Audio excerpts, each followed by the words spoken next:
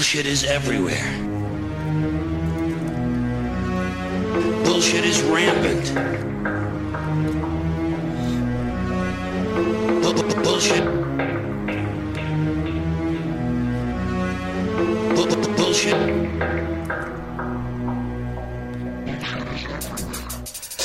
I want you to get up right now and go to the window, open it, and stick your head out and yell, "I'm as mad as hell, and I'm not going to take this anymore!" Welcome back to the Bullshit Filter Syrian Civil War, episode 24. Hi, Ray. Hello. This may be the final, and yet it may not. Yeah, we're getting... That's how you build tension. Yeah, oh, that's good. I like it. Turns me on. So, where do we get up to? We're still Games of Throning this bitch. We're speeding through the timeline. We were, at the end of last episode, talking about how on the 30th of September 2015, the Russian Air Force got involved in Syria for the first time at the official request of the Syrian government, which makes it legal. When the government of one country invites you to send your air force, your army into their country, it is legal. As we will see over the course of the next episode, America's involvement in Syria, not legal. Big difference. I just want to throw out, in May of 2015, the Islamic State seized the ancient city of Palmyra. I'm sure everybody saw that on the news. But they were also coming close to, I don't even know how to pronounce it, the government's coastal stronghold at Latakia, which, as if people may remember from a couple of episodes ago, Bashar has some family members there. So this was not only a disastrous war for him, losing lots of territory. It was about to get personal. And as you said, in September, the Russians, maybe out of desperation, were invited in, which I'm sure they were only more than too happy to comply, to have some direct influence in that region of the world. Yeah, Latakia is where the Alawi are mostly from. It's where the Assad family has always been from. It's where our guest on the show, going back a couple of months ago, is from, originally, I think. Mm-hmm. Yeah. So the Russians got involved. They had aircraft stationed in Syria at the Kemimim base. And shortly after the start of the Russian operation, Barack Obama reportedly authorized the resupply of the Syrian Kurds and the Free Syrian Army, basically saying, well, now the Russians are involved, we have to continue to be involved. Even though in October, on the 8th of October 2015, which makes it almost 2 years ago to the day, the US officially announced the end of the Pentagon's $500 million program to train and equip Syrian rebels. They publicly acknowledged that it was a huge failure, may have spent actually twice that amount of money according to current estimates. The Pentagon admitted that for that $500 million to $1 billion, it had trained 4 or 5 fighters inside of Syria.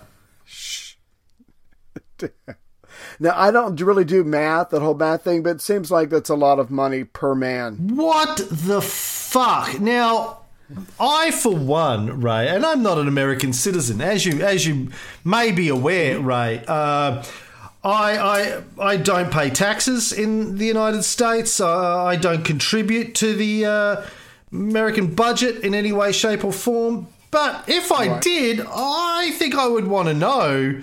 I'd want a breakdown on where that $1 billion went. How do you know that the you want an itemized list? Yeah, how do you know that $1 billion or half of it didn't just end up in some fucker's pocket? How? I remember when this news broke 2 years ago. I remember thinking, well, that must be a typo in the report that I read. They must mean 4,000 or 5,000. Too many zeros. 4,000 or 5,000 fighters not enough to defeat the combined forces of Bashar's army and the Russians. So obviously, they go, well, that's not enough. We're not going to get scale here. We need to 4 or 5 fighters. They spent $1 billion. They got a handful. That what? Fuck what? How does that work? Now, here's the thing. No, wait. Here's the thing. Back then and again now, preparing for this episode, I tried to find some detail. I tried to find some media coverage that said how the money was spent. Somebody saying, well, look, that may sound like a lot of money, but you have to understand that it was spent in this fashion, and therefore, it's not as bad as it sounds. Nothing. I can find nothing. Nothing. No one apart from me going, fucking what? Are you kidding me? Yeah. What? You spent $1 billion for 4 or 5 fighters. Where did that money? How did that happen? Where did that money go? I can't find anyone asking those questions. Did you find anything, Ray? Please tell me you found something. Well, I have about 4 or 5 responses to that. One, if the liberal press wasn't going to find anything to embarrass Obama, but if the political right press could not find anything, then I don't know. This is going to sound crazy, but in America, maybe that was considered unpatriotic to investigate that level of stupidity. I don't know. As you probably know, I'm a massive whore, and if they want to give me $250 million, I'll go in there and fight for a while. And to get back to your other point, the money was probably handed to somebody. So that's probably accurate. But I would have to say you're overreacting. This is 2 years ago. $1 billion 2 years ago was not what $1 billion is today. So just let it go. Just walk away. So what you're saying, Ray, is I should just let it go, let it go. Yes. Can't hold it back Yes. anymore. Let it go, let it go. Turn my back and slam that door. And here I stand, and here I'll stay. Let it go, let it go. The cold Let it go. me anyway. I have not seen that film, so I have no idea what that song is about. But there you go. Let me put things in perspective for you. Houston, Texas, part of Louisiana destroyed by a storm. Southern Florida destroyed by the storm. Puerto Rico destroyed by a storm. We're going to need so much more money that we can't even begin to worry about that billion. Oh wait, we could use that money right now. Okay, scratch that. Never mind. But on a serious note, when it comes time to rebuild Syria, knowing that I guess most, if not all, of their major cities are, I mean, they're literally going to tear down almost every, if not every single building to rebuild. I'm just trying to imagine what it's going to cost to rebuild that country if and when that ever begins. Yeah. I mean, trillions. What's after trillions? I don't know. Googleplex? I have no idea. Yeah. Well, look, we know from similar situations, you know, I don't know if we've talked about this on this series or another series. I think it was this one. Must have been this one. When like $1 billion of cash, George W. Bush sent $1 billion, greenbacks, pallets of cash to Iraq, and just kind of disappeared. And the auditors said to the Pentagon, "What happened to the money?" And they said, "I don't know. We went on a big plane to Iraq. We just gave it out." Who'd you give it to? People. Paper. Did you get receipts? No. We're in a fucking war-torn country. We don't have time to give out receipts. Did you ask for any? No. We just, they come in. They say, "I need some money." We say, "How much?" They go, $100,000. You go, "All right, that's 10 inches. Take 10 inches. Off you go. We're busy. Don't. God, how many times have I said that? You just want 10 inches? Yeah. So, yeah. No, but, yeah. No, I was just going to say, by the time the Syrian Civil War is over and they begin to rebuild, somebody will come out with something that will make oil obsolete. And the oil, not that there's some in Syria, but in the Middle East in general, will be practically useless, and it will just stay destroyed for hundreds of years. No, but I just cannot imagine what it is going to take to rebuild that country. We're talking generations of here living in absolute chaos. Well, a lot of Europe was destroyed at the end of World War II, and we rebuilt. Mm-hmm. Marshall Plan, man. Destroy something, then loan the money to rebuild it. They'll pay it back, and it's all good. Do you see America doing a Marshall Plan for Syria? Not under the current administration. No, Trump doesn't even want to help rebuild Puerto Rico. No, that's true. Yeah. Anyway, so I'm sorry. Okay, so the Pentagon's quote-unquote $500 million program was shut down just after the Russians got involved, but the US said they were going to continue to resupply the Kurds and the opposition because now the Russians were there, they needed to stay in it. And other American-run programs continued, covert and probably larger CIA programs to arm anti-government fighters continued.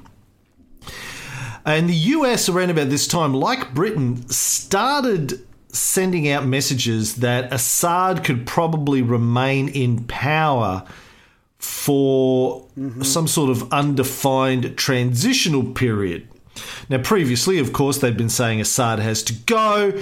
Round about this point, they're like, well, maybe he needs to stay because... He has to go-ish. Yeah. He has to go, in theory, one day, but not right now. Right. I'm thinking the Americans are like, okay, this place is such a clusterfuck that maybe we could begin the idea of talking. Someone has to speak for Syria. He's the leader. Maybe he can talk us through the peace talks, and then he can leave. And obviously he's probably got a lot of money in a Swiss bank account or wherever somewhere, so he can live nice for the rest of his life. But yeah, let's use him. If we can't get rid of him, let's use him. Let's see if we can get some kind of dialogue going, and then he could leave. But that's, I don't know, is that naivete? Is that wishful thinking? Or is that just accepting the fact that this man is not going to go anywhere until he wants to, and he has the backing of Putin? I wonder how much of the Pentagon's $500 million ended up in Bashar's bank account in Switzerland, quite frankly. All of it. All of it. Hey, yeah. President Bashar, look what we found lying in the street. Pallets of American cash. God. Yeah. So now, obviously, if you're a member of the Free Syrian Opposition, the army, the rebel groups, and you hear America, who's been urging you on for the last 4 years, start saying, maybe Assad can stay after all, that's not going to fill you with a huge amount of confidence. The Americans have been saying, yeah, you can take him. Don't worry about it. We got your back for the last 4 years. We'll fund you. Don't worry. You've got the US of A, motherfucker. America, fuck yeah. We're coming in any moment now. If he crosses that red line, we are in. Oh, he crossed the red line? Yeah. Okay, well, we're not in as so much as we'll watch. And we'll do deals, but we'll be in. Don't you worry about it. Now they're like, we're not coming in. Water's too cold. We stuck our toe in and went, ooh, it's cold. Fuck that. I'm not getting in that. Now, the New York Times at the time wrote that the conflict was turning into an all-out proxy war between the US and Russia. Again, this is late 2015. Insurgent commanders said that since Russia had begun their air attacks supporting the Syrian government, they were receiving for the first time supplies of American-made anti-tank missiles. I'm not sure how that helps you with air attacks, but why not? Right, unless you can point them up in the air. But yeah, and just to state the obvious, obviously when the Russians come in and they start doing airstrikes, they say that they're targeting the Islamic State group, but the West and Syrian opposition says no, they're the ones, the anti-Assad rebels are the ones being targeted. So suddenly there's American fighters, there's Syrian fighters, and now Russian fighters in the air. Hopefully they never, come across each other. But so the very people trying to fight Bashar are now being bombed by the Russians, and so that leaves the Americans with another impossible situation. You can't tell the Russians to back down. Obviously, they wouldn't listen anyway.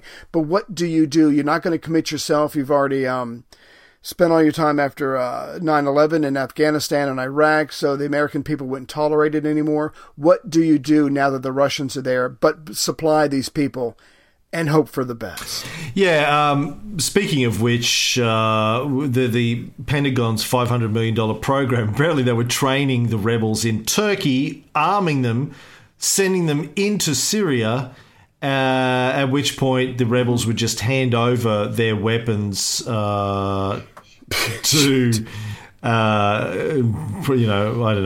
ISIL and Al-Qaeda and Al-Nusra Front, go, here you go, we've got some more weapons for you.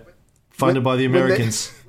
When they were in Turkey, did they stay at the same hotels that James Bond did? Is that why it was so expensive? I don't know. Only staying in the best places. So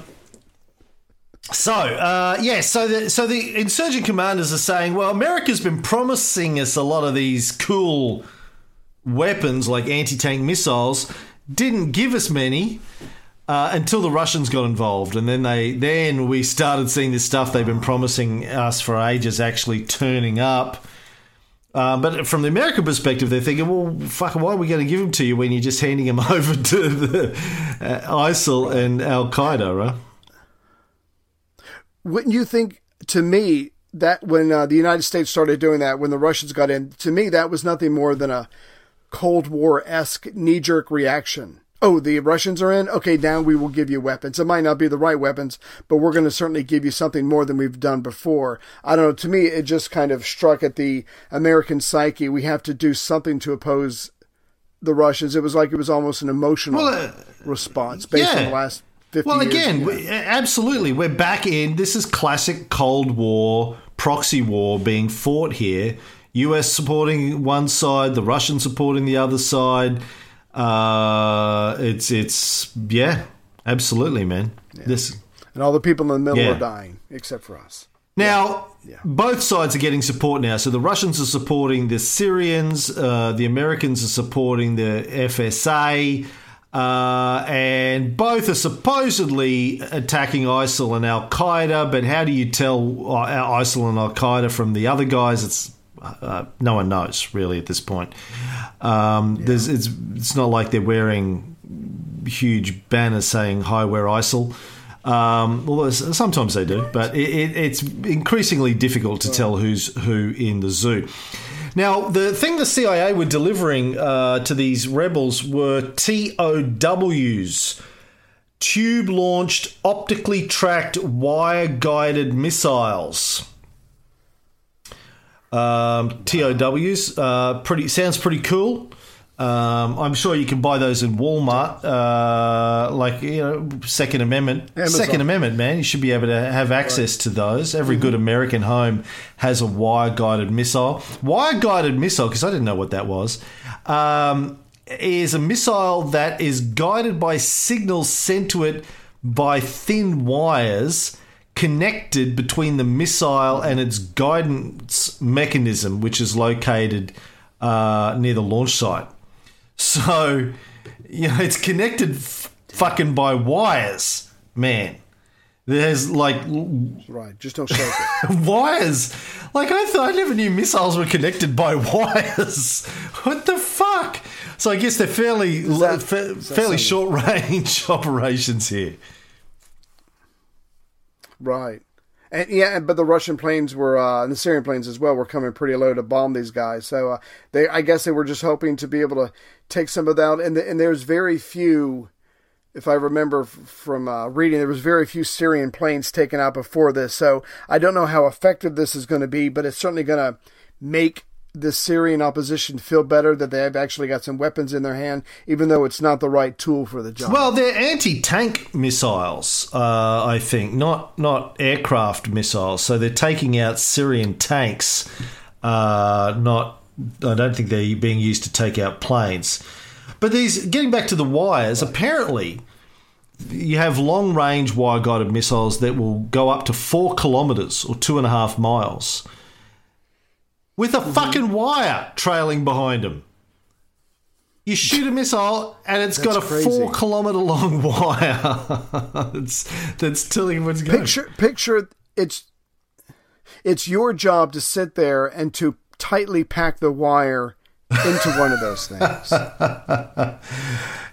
Anyway, wire guy. I was like, what? Anyway, all right. Now on the 23rd of October 2015. Foreign ministers from the United States, Russia, Saudi Arabia, and Turkey met in Vienna and had a meet to try and figure out how they could end the Syrian conflict. On the 20th of November 2015, the UN Security Council unanimously passed Resolution 2249 that urged UN members to redouble and coordinate their efforts to prevent and suppress terrorist acts committed specifically by ISIL, also known as Daesh, as well as the ANF, and all other individuals, groups, undertakings, and entities associated with Al-Qaeda and other terrorist groups, blah, blah, blah, blah, blah, blah, blah. So it's about fighting ISIL, not really anything to do with the Free Syrian Army or the Syrian Army. And it didn't invoke, 2249 didn't invoke the UN's Chapter 7, which is the chapter that gives a specific legal authorization for the use of force. Chapter 7 is what allows the Security Council to take military or non-military action to restore peace and security. It's been invoked 15 times in the UN's history. The first being 1950 during the Korean War, but wasn't used in 2249. Just said, hey, go fight ISIL, do everything you can to stop ISIL, but it didn't give authorization for the use of military force. Okay, so you've got a civil war, you've got a war against terror, and you've got a proxy war all going on at the same time in the same location. Yes. Okay. How was this ever supposed to end? Well, yes. Attrition. Eventually somebody runs out of people or guns. So 2249 was about the UN demanding that people cease any attacks against civilian targets and to try and stop ISIL.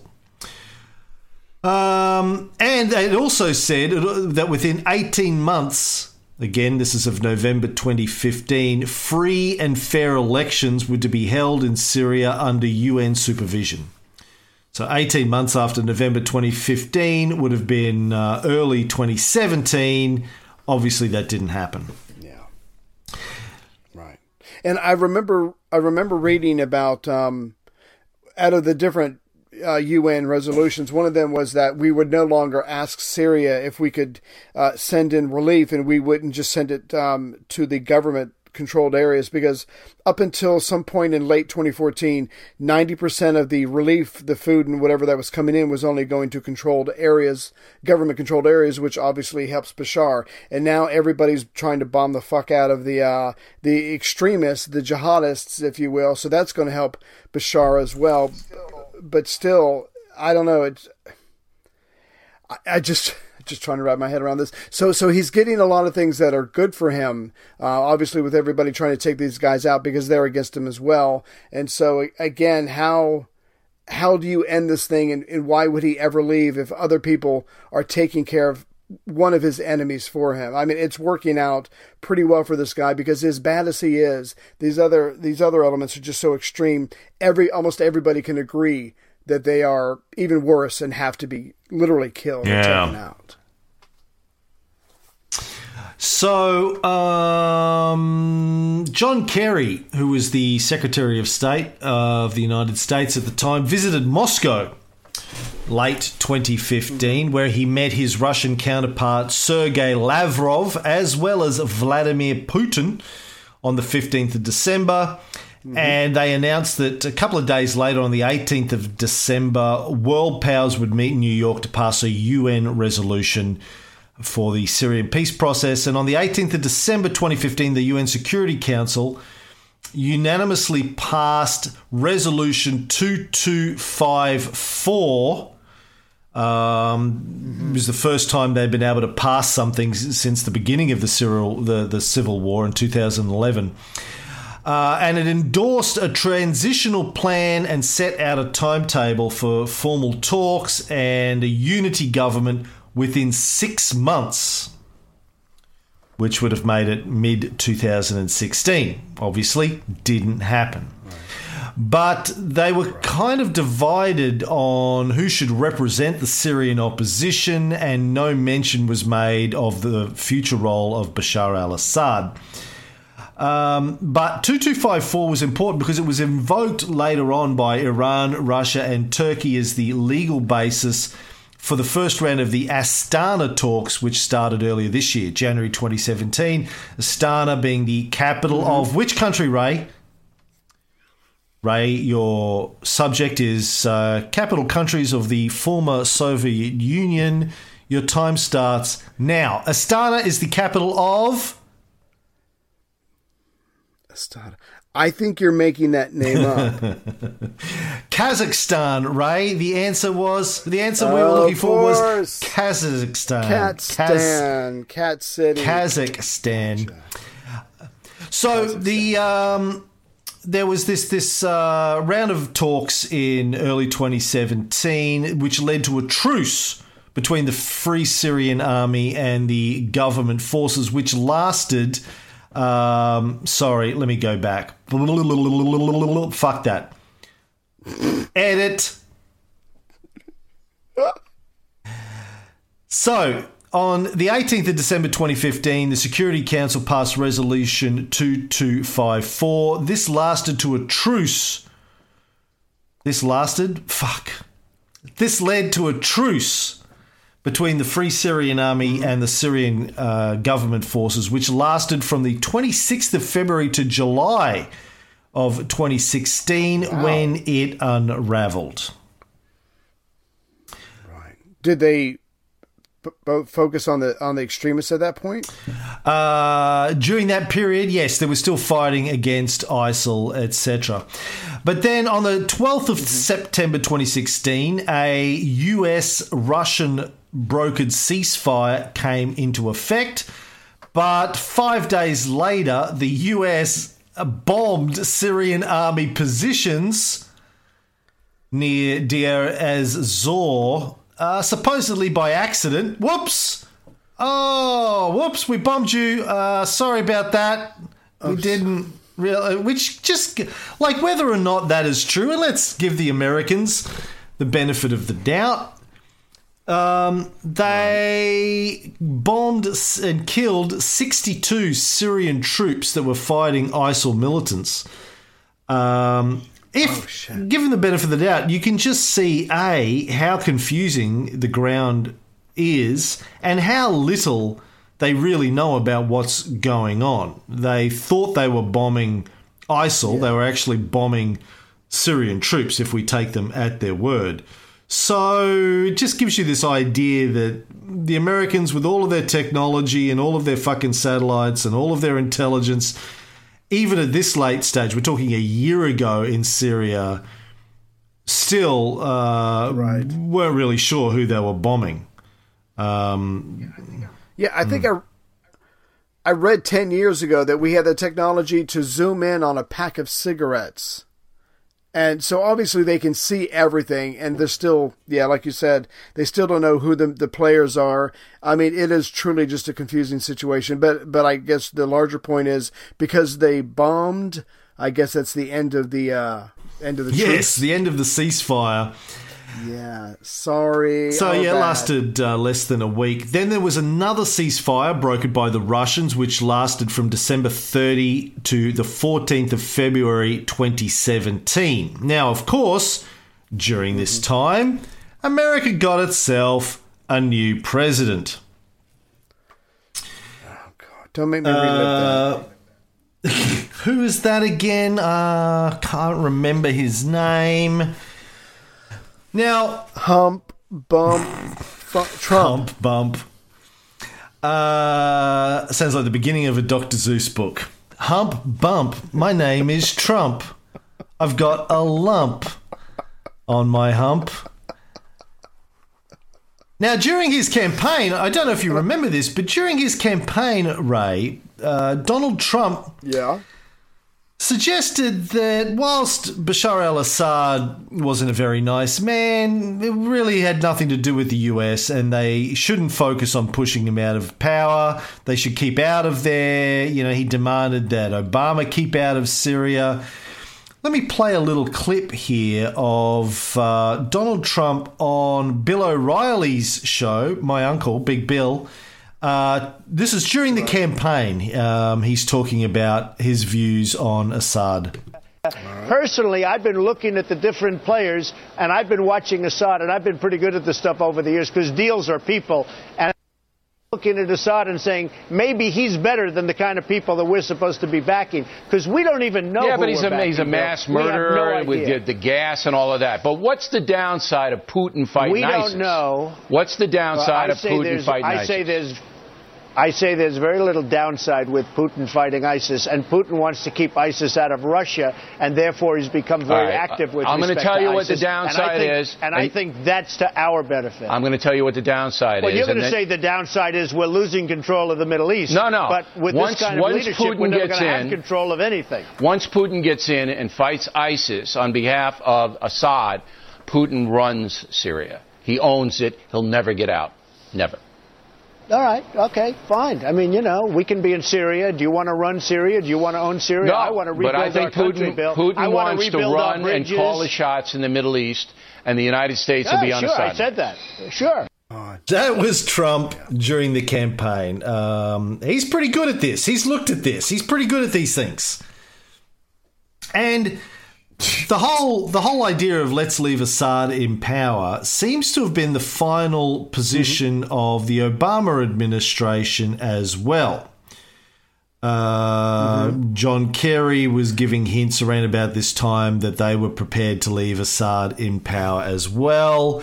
They thought, I mean, of course, remember they had done the clean up the chemical weapons deal with Assad. They were relying on him, although by this stage it should have all been done.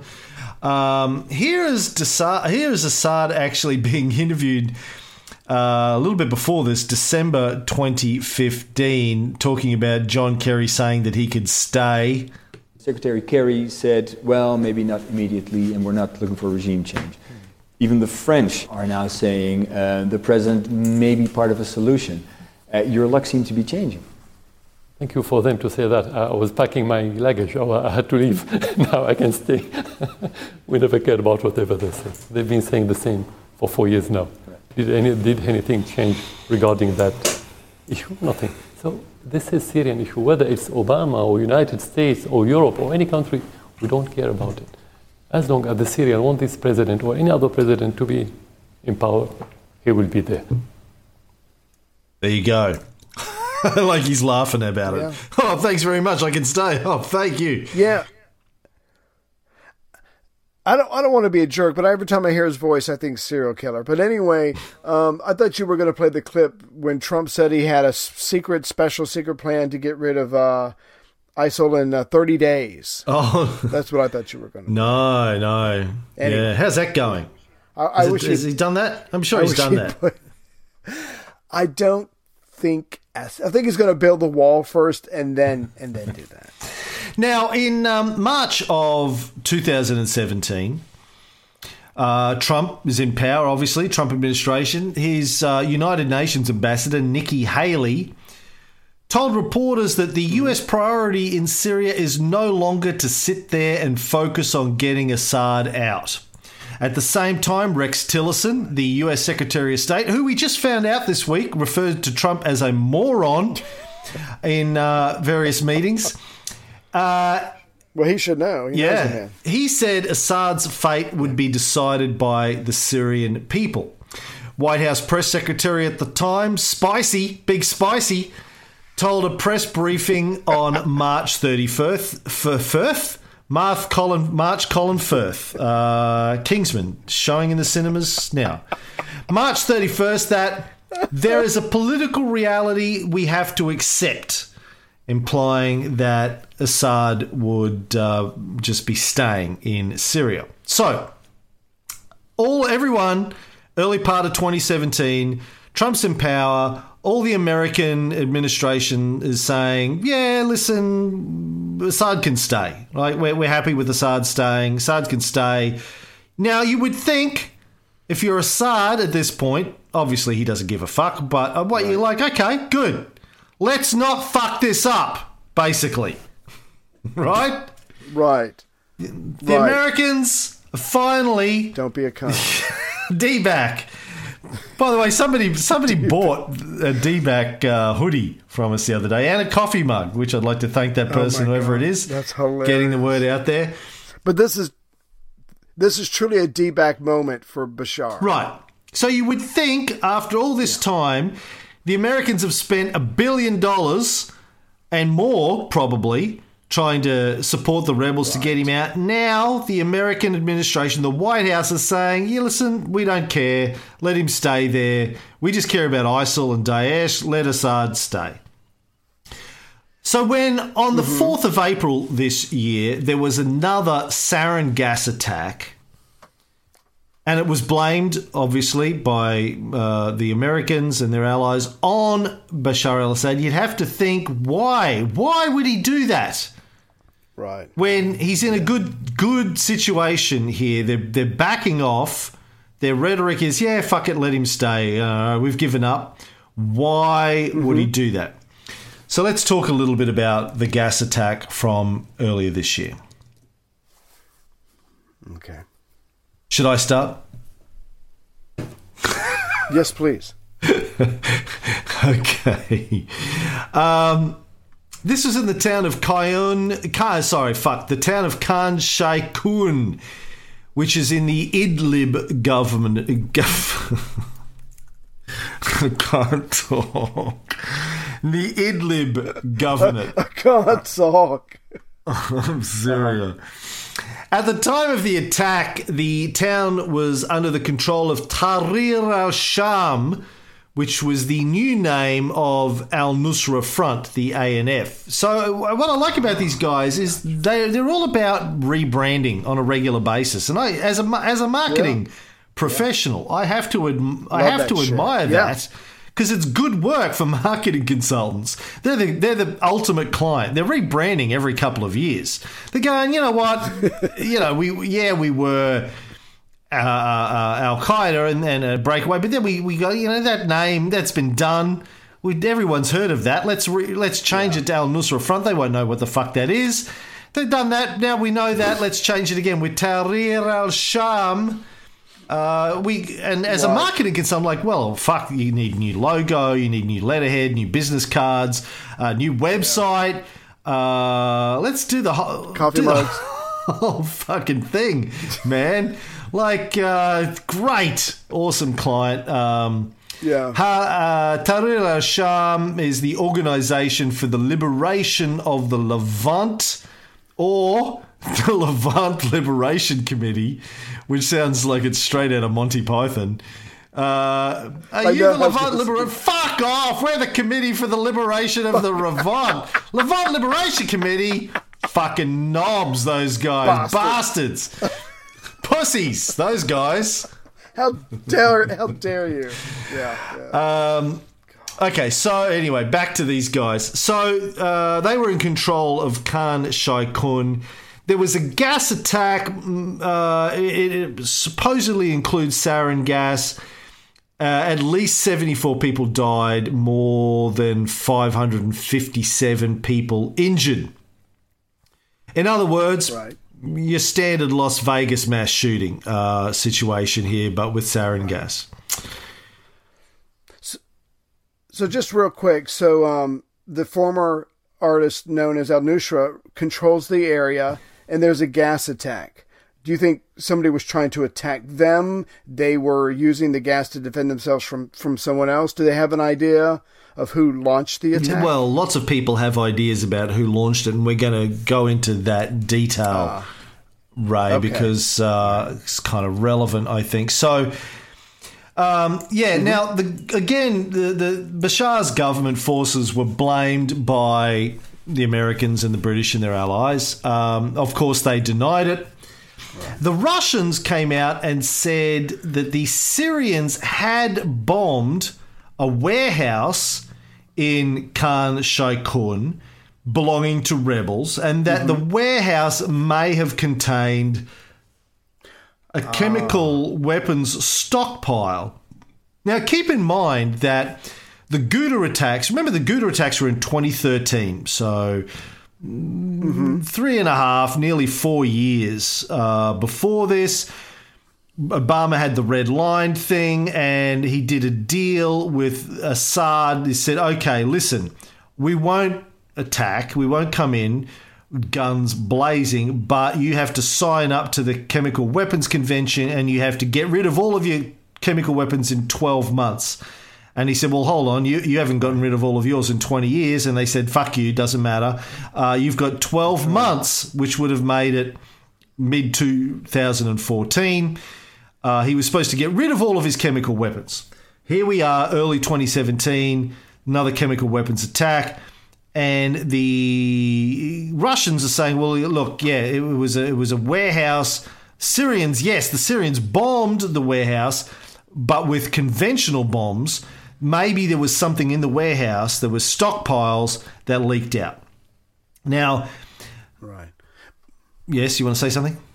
No, I was just going to add that, I mean, obviously there is no one involved in this who has any reason whatsoever to tell the truth. So...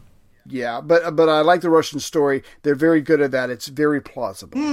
So the Syrian target was supposedly a 2-story cinder block building in the northern part of the town. Now, Russian intelligence had picked up the fact that this was a place where there was going to be a meeting of jihadi leaders on this day. Representatives of Ara al-Sham, not to be confused with Tahrir al-Sham. Just they're one of the other al-Shams, part of the al-Shams family. They're like the Jacksons, the al-Shams. Yeah, so many you can't even... You got Tito. Yeah. Frito. Fucking... Latoya. Yeah. I don't know any of their names. Jermaine. Good one. Woo! Who's the nasty one? The sister, the young one, Babyface Jackson. I don't know. Fucking Babyface Jackson. I don't know. Anyway, let's go with Ara al-Sham and Jabhat al-Nusra. Yeah. Anyway, there was going to be a big meeting there on this day. Now, here's the thing. The Russians apparently had already shared this intelligence, obviously with the Syrians, but also with the US before the bombing. Now, you might ask, why would they share this with the US when they're basically fighting a proxy war? Well, they do this so the CIA in particular has advance warning that if they have any informants or CIA assets that may have managed to work their way into the jihadi leadership, they get a warning not to attend the meeting. Because the last thing the Russians want to do is bomb a CIA operative. They may be fighting a proxy war here, but if they start fucking killing Americans, it takes it to a whole new level. So apparently, and now this is according, I must say, this version of the story I'm telling you is according to a report that Seymour Hersh, who I've talked about before, won't go into again, but into his version of the story based on his American intelligence sources, who are anonymous because they're active intelligence operatives. So I'm not necessarily stating this as fact, but again, I've said before, Hersh, pretty good credibility, pretty good track record, maybe wrong, maybe his sources are wrong, but in terms of sources, I'm going to give the benefit of the doubt. I'm going to go with Hersh here. This is his version of what he was told. The Russians had previously told the Americans this was going to happen. Right? We're going to bomb this place. It's like a command and control center for a bunch of jihadi groups. There's a grocery operation, grocery store, commercial premises on the ground floor. There's some other shops nearby, a fabric shop, electronics store. But there's going to be a group of these leaders meeting, and the Syrians are going to take it out with our support. Right. Now, of course, what happened is they bombed it, and then there was gas attack on the area around it. Now, the Russians, again, according to the version of the story that Hersh got, the Russians gave the Syrian Air Force a guided bomb, big fucking 500-pound guided bomb, and that's fairly rare for them to give this kind of stuff to the Syrians, apparently. They're pretty skimpy with their guided bombs. Right. And the Syrians assigned their best pilot to the mission, their best wingman. I thought you were going to be my wingman in Vegas, but you ended up just, being the caboose.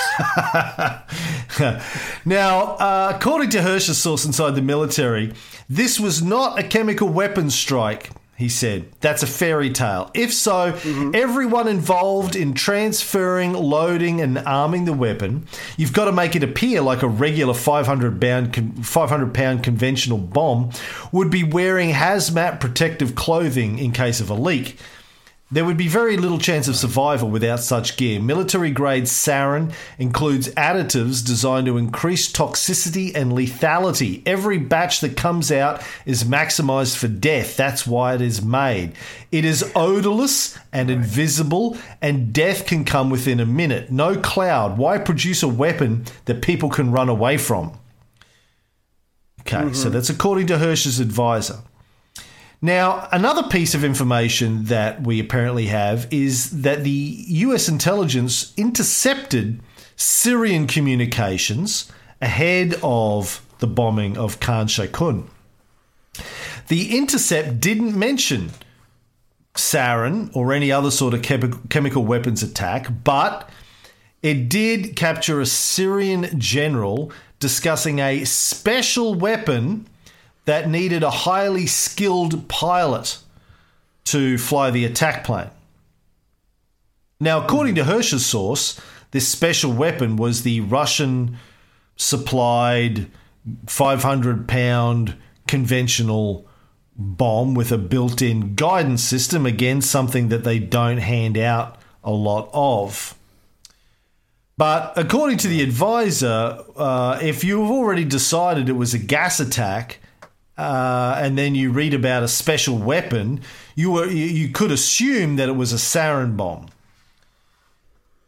So the advisor said to Hersh, did the Syrians plan the attack on Khan Sheikhoun? Absolutely. Do we have intercepts to prove it? Absolutely. Did they plan to use sarin? No. But the president, Trump this is, didn't say, we have a problem, let's look into it. He wanted to bomb the shit out of Syria. That's a quote from Hersh's advisor, by the way. Right. So around about this time, Trump changes his mind about Assad. I got a clip here of him talking about that, some press conference that he gave in the Rose Garden or somewhere. I like to think of myself as a very flexible person. I don't have to have one specific... I can do the splits. I can do backflips. I'm very flexible. I can get my ankle up behind my ear. I can show it to you right now. It's very... It's like I don't have hamstrings. Yeah. I like to think of myself as a very flexible person. I don't have to have one specific way, and if the world changes, I go the same way. I don't change. Well, I do change, and I am flexible, and I'm proud of that flexibility. And I will tell you, that attack on children yesterday had a big impact on me. Big impact. That was a horrible, horrible thing. And I've been watching it and seeing it, and it doesn't get any worse than that. And I have that flexibility, and it's very, very possible. And I will tell you, it's already happened, that my attitude toward Syria and Assad has changed very much. And if you look back over the last few weeks, there were other attacks using gas. You're now talking about a whole different level. So, as you know, I would love to have never been in the Middle East. I would love to have never seen that whole big situation start. But once it started, we got out the wrong way. And ISIS formed in the vacuum, and lots of bad things happened. I will tell you, what happened yesterday is unacceptable to me. Okay. So, a bunch of words randomly arranged there by Trump into something vaguely resembling a sentence.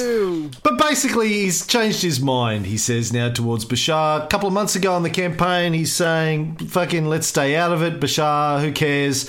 Now, he's saying it's changed. Now, of course, there had been sarin attacks before in Syria during Obama's time. Still, Trump was like, no, sarin attacks, don't care. Kids died then, didn't care.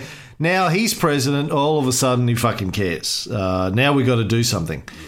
Yeah. So, flip-flopper, President Trump. Flexible. I'm very proud of my flexibility. Now, Hirsch says that the intelligence made clear that a Syrian Air Force Su-24 fighter bomber had used a conventional weapon to hit its target. There had been no chemical warhead. But according, again, to Hirsch's sources, Trump went into a meeting with his intelligence guys, military guys, basically not saying, let's figure out what happened and who was responsible, just going, we need to attack Syria. It's a bit like, it sounds very similar to George W. Bush and, Rumsfeld and Cheney after 9/11. We don't care that the hijackers were mostly Saudi citizens and were mostly funded and trained by the Saudis. Let's go and invade Afghanistan and Iraq. Because we just want to do it. It doesn't care what the facts are. Let's not worry about doing any homework on this. Let's just go and attack. Again, Hirsch's contact said, the president saw the photographs of poisoned little girls and said it was an Assad atrocity. It's typical of human nature. You jump to the conclusion you want. Intelligence analysts do not argue with the president. They're not going to tell the president, if you interpret the data this way, I quit. Right. Or slow your roll, Mr. President. We actually got to get some facts. You just don't do that. Well, because you have a pension, I guess, which means you're complicit in what happens next, really. I don't get that. I don't get that attitude. I told a lot of my bosses that they're wrong. And, sure, I lost my job. Got another one. I became a podcaster. Who needs money and security? That's right. You shut down. On the 7th of April, 2017, 72 hours after the attack, Trump launched 59 cruise missiles at Shayrat Air Base. which US intelligence claimed was the source of the attack. And this was the first public, admitted, intentional attack by the US on Syrian targets. Right. And again, slightly illegal, as in we don't have any authority to attack? Entirely illegal, according to international law. No UN Security Council authority permission to do this. Syria has not declared war on America, hasn't attacked America. So here we have America committing an illegal act with the justification that something bad happened, but we don't have any evidence for it. I mean, it's this kind of bullshit that America does. Cowboy diplomacy? Yeah. That for the rest of us, we just sit there and shake our heads and go, what? Why does America think it has the moral or ethical leadership when it continues to do stuff like this? Anyway, we will get into more about the details of the Trump attack and the evidence for and against who was responsible for this in the next episode, and then I think we wind this thing altogether up.